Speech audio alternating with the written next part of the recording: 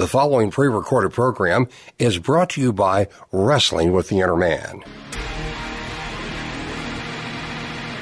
Welcome to Wrestling with the Inner Man, because the first fight we face each and every day is a fight with our flesh. Do we listen to our selfish, sinful nature, or to divine nature guided by the Holy Spirit?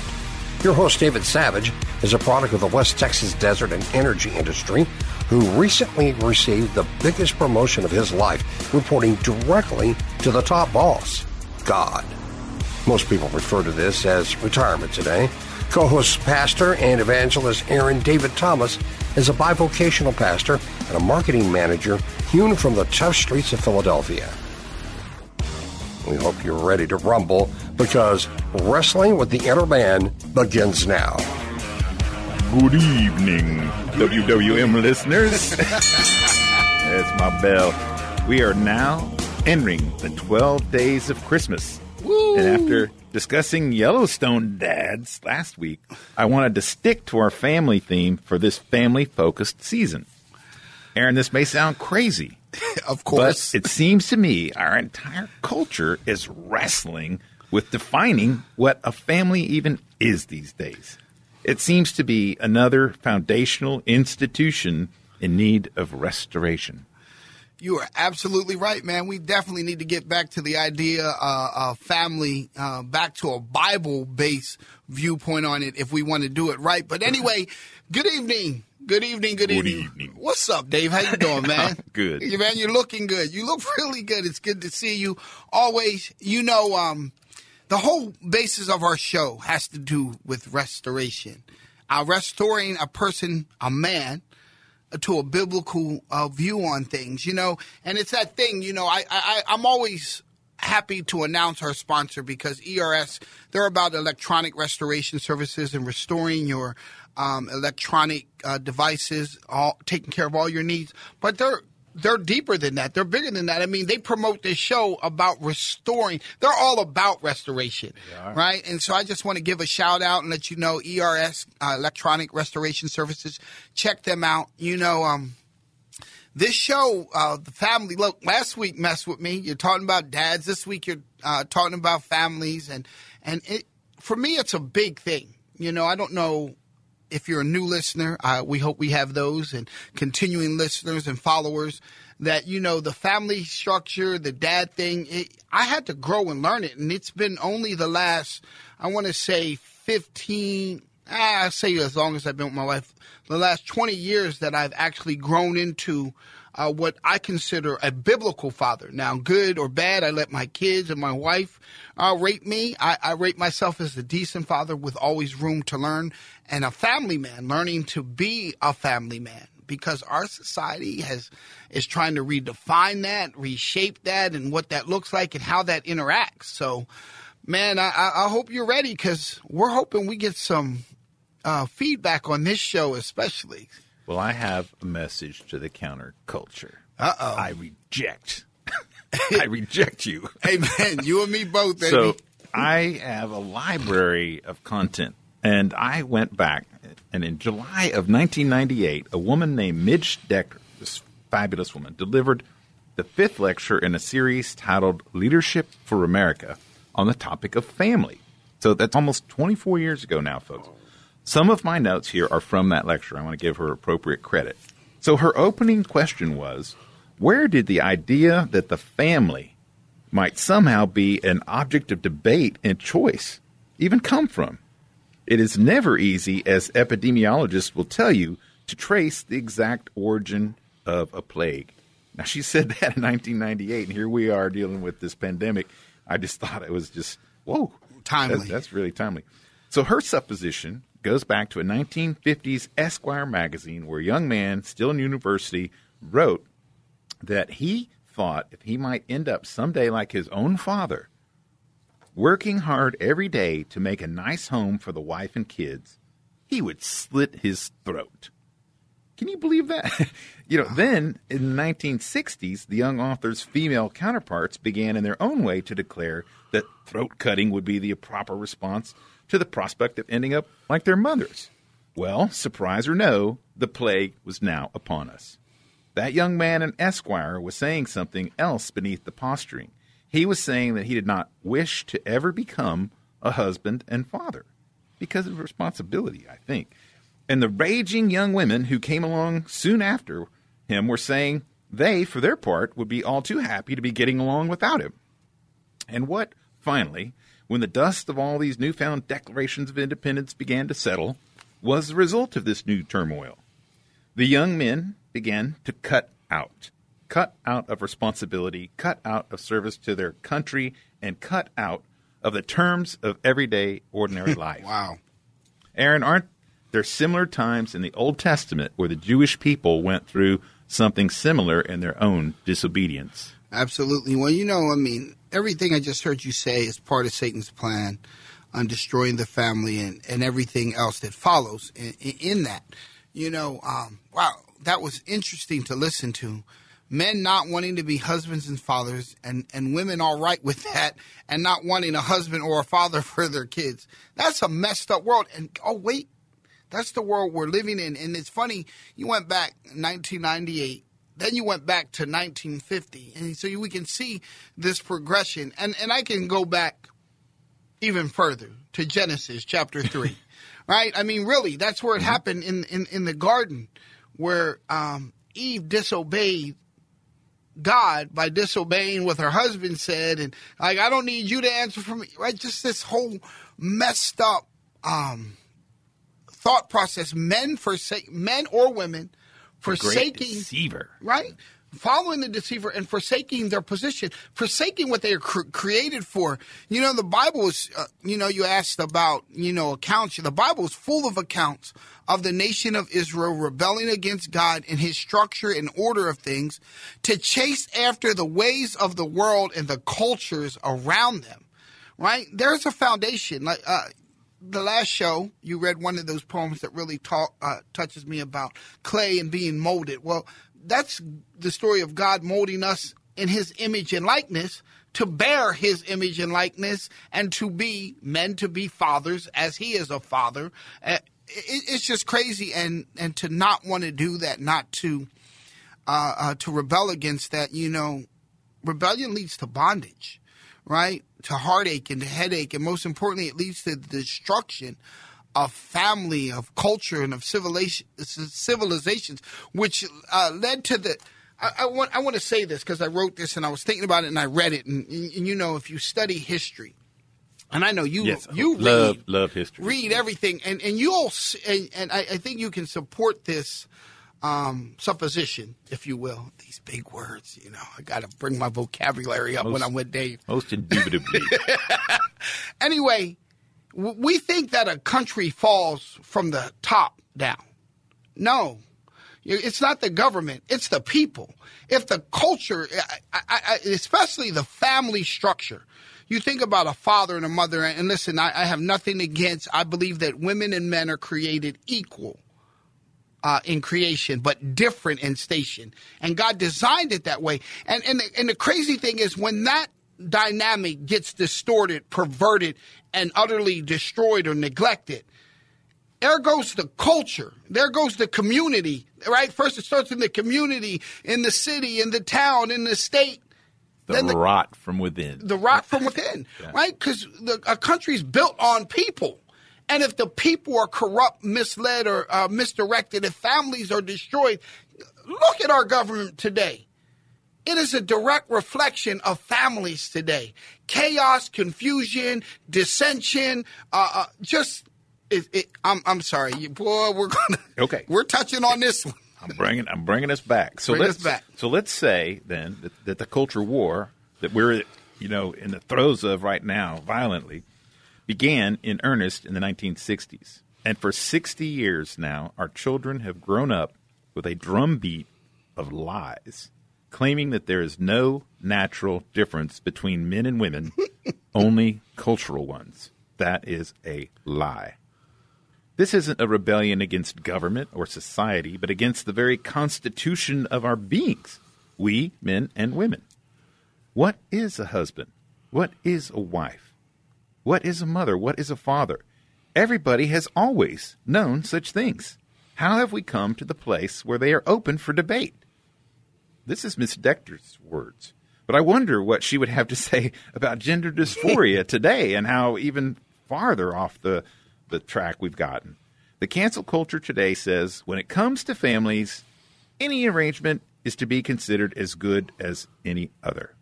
2 mommies, 2 daddies, etc. You just go anywhere you want with that. People don't pick their professions that way. They don't decide where to live that way. They don't furnish their lives or their houses that way. They don't even dress themselves that way.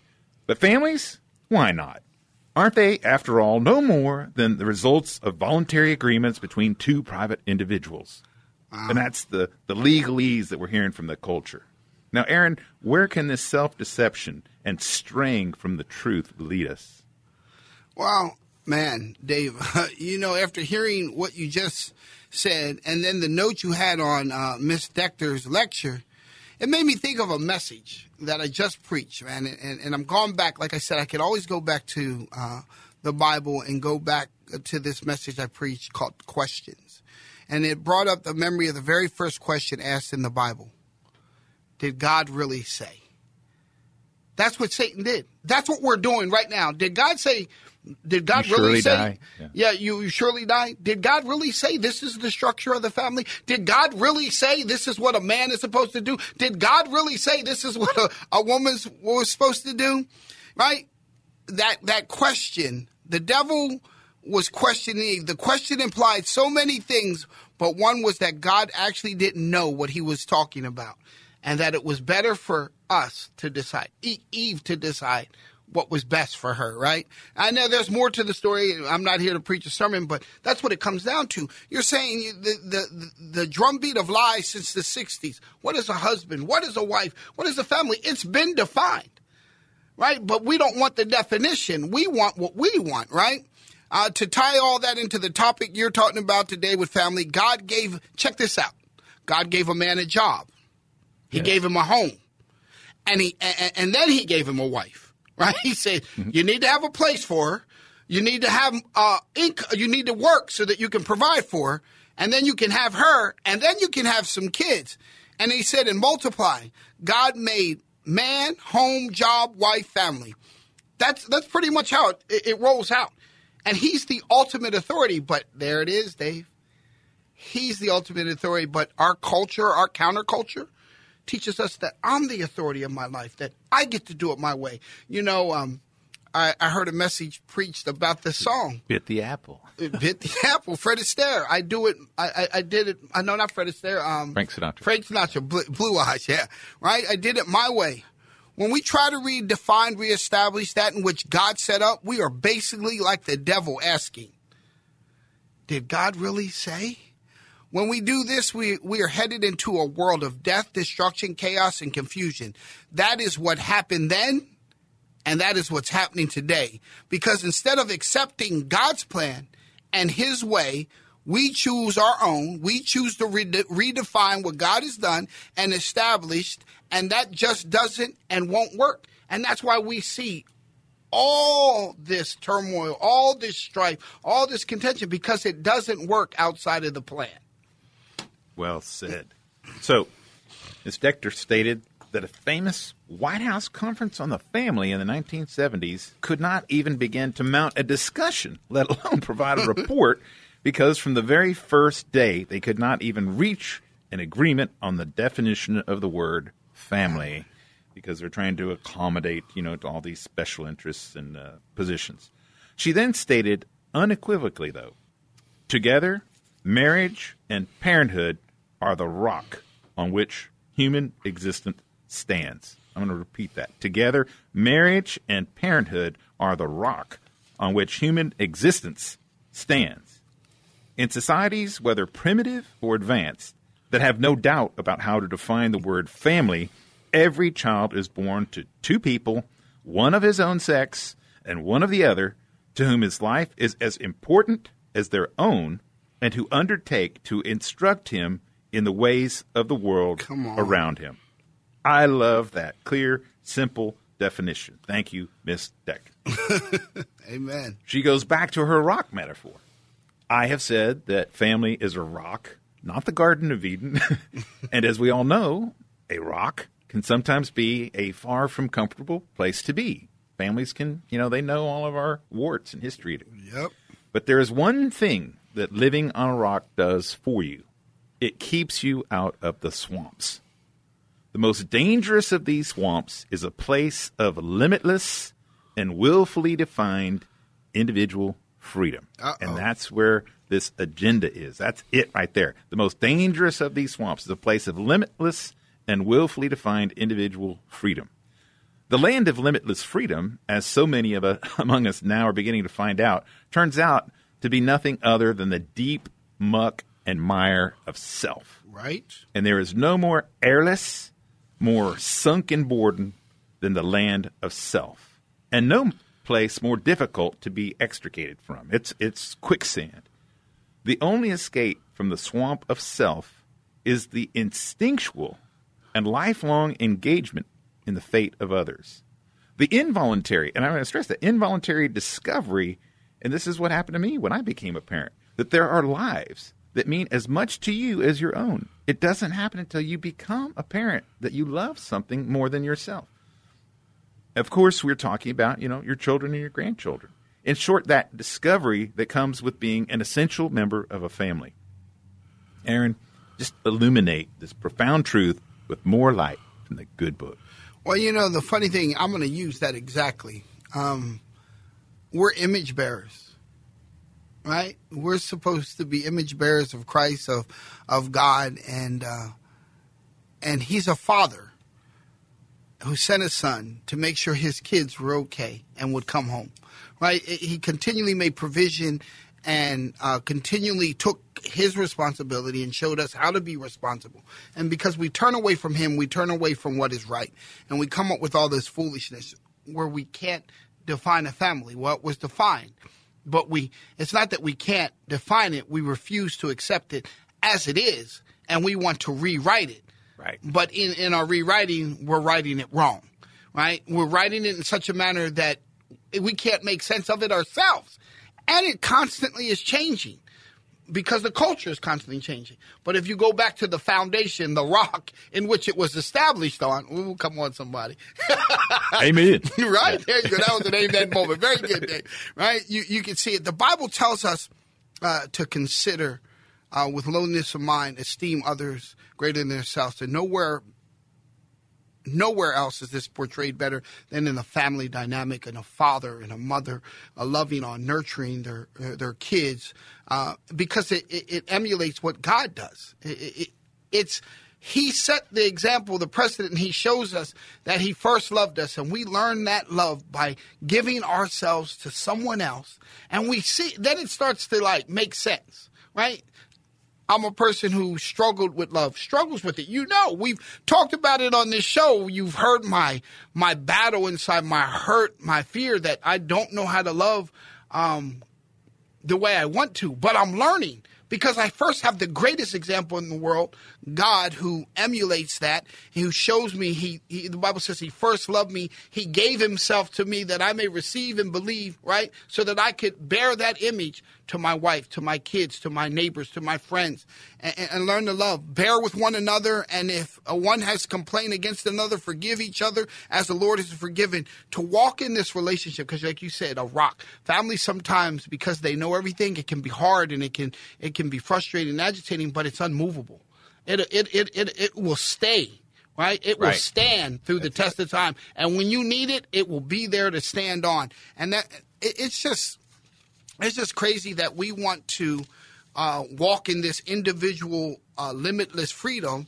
And what it does for us, we know families can be built in all kinds of ways today and can be a tough dynamic to navigate in and through. What I mean, you have divorced families where we call them blended, different ways that we build family, adoption. However, if we know the love of Christ and stay away from selfish ambition as our only goal, it can be a beautiful thing. If we stay away from me, and think that I get an opportunity to be like my Father in heaven and to give myself, my love, and all that I have to another person, right? Because that's how I was created. That's how the family dynamic is. And it all starts with a father, right?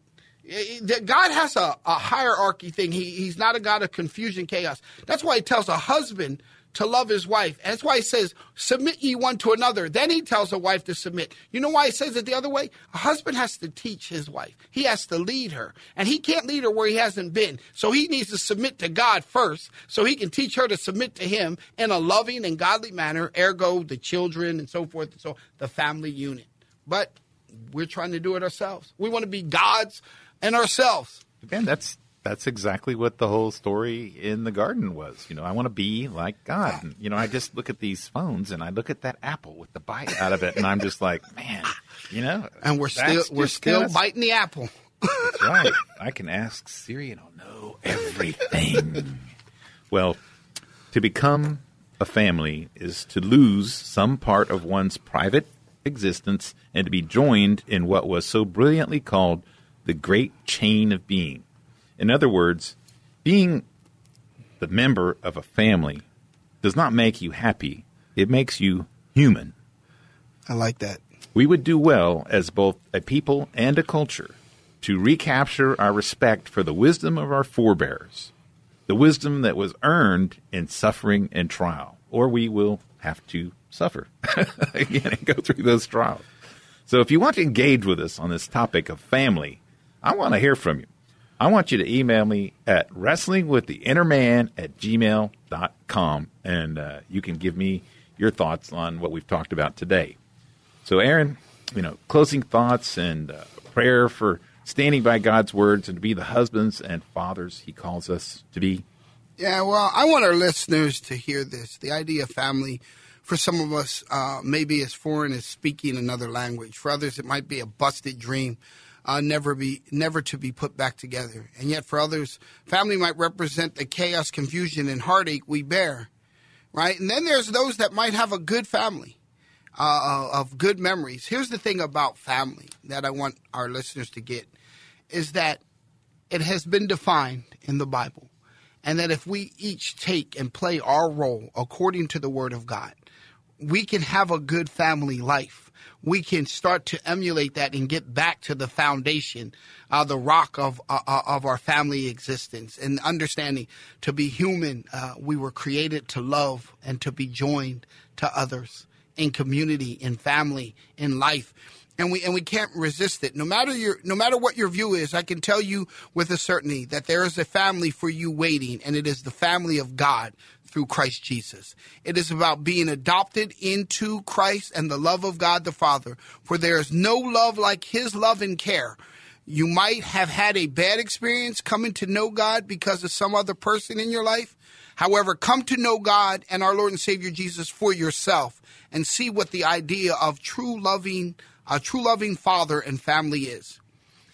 Well, let me just end with a prayer here. Dear Heavenly Father, we're here celebrating the birth of your son, the Christmas season, and we need families. And it can be a time that's difficult to get together, but let this be a season where we actually claim and receive and accept the gift of your son, of salvation, that we can be the families that you intended us, that love and that restoration, after this pandemic where we've been just atomized, separated, taken apart from one another, that we can rebuild our families first, our communities, our states, our nation, and that we will be restored, as a people, as one nation under God again.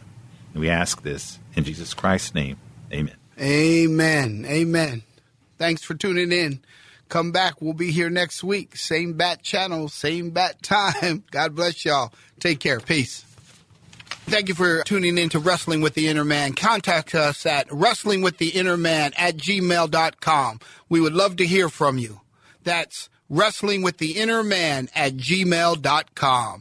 AM 1070, The Answer, Wrestling with the Inner Man. Thanks for listening to Wrestling with the Inner Man with David Savage and Pastor Aaron Thomas. We believe the winners in this ring courageously follow God's word, love and protect God's woman, excel at God's work, betters God's world and his children. For more information, reach out to David and Pastor Aaron at wrestlingwiththeinnerman@gmail.com. That's wrestlingwiththeinnerman@gmail.com. Tune in next time as Wrestling with the Interman tackles more tough topics to train up a generation of better men.